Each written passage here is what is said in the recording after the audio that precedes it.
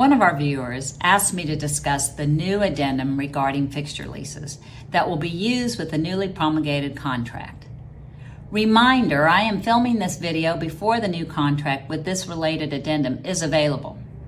It will not be available until after February 16th, 2021, when the Texas Real Estate Commission meets again. At that time, the Commission will set the dates for availability of the new contract and related addendum and required use.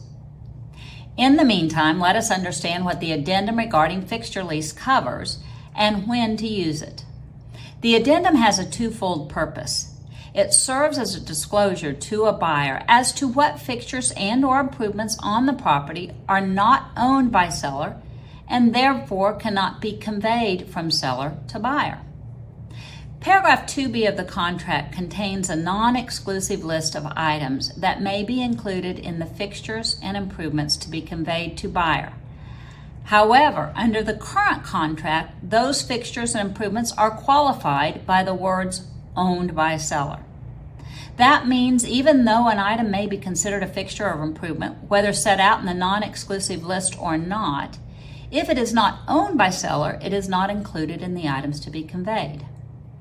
One of the most recent changes to the contract removed the qualifications that these items be owned by seller to convey.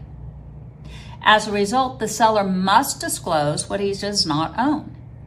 The addendum regarding fixture lease begins with a disclosure and then provides for the buyer and seller to negotiate for the items buyer wants to retain by assuming the lease obligations.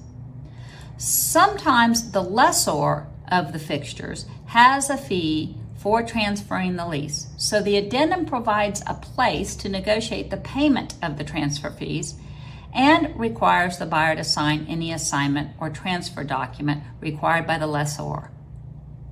The lease also provides that if the seller is going to remove any leased fixtures prior to delivering possession to the property, seller will repair any damage to the property caused by any removal. Finally, if buyer is assuming any of the fixture leases, buyer has a right to copies of those leases. The addendum provides a space for the buyer to acknowledge he or she has already received a copy of all fixture leases buyers agreed to assume. Or if buyer has not already received them, then the seller is given 5 days to deliver them to the buyer, and buyer has the right to terminate the contract within 7 days after receipt. Basically, this provision gives the buyer another option to terminate under the contract.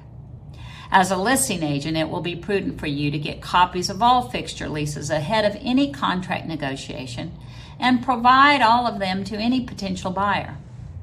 Then if buyer chooses to assume a lease, buyer can acknowledge already having received the lease he or she has agreed to assume. I anticipate we will see this addendum attached to many of our contracts. Remember, even if buyer and seller do not agree to any assumption of a fixture lease, seller has to disclose what fixtures are leased, and this is the form to use. I hope this video podcast helps you understand a little better the new form and help you be comfortable using it when the new contracts are made available. Allegiance Title is here to serve you and your clients. Please let us be of help. Thank you.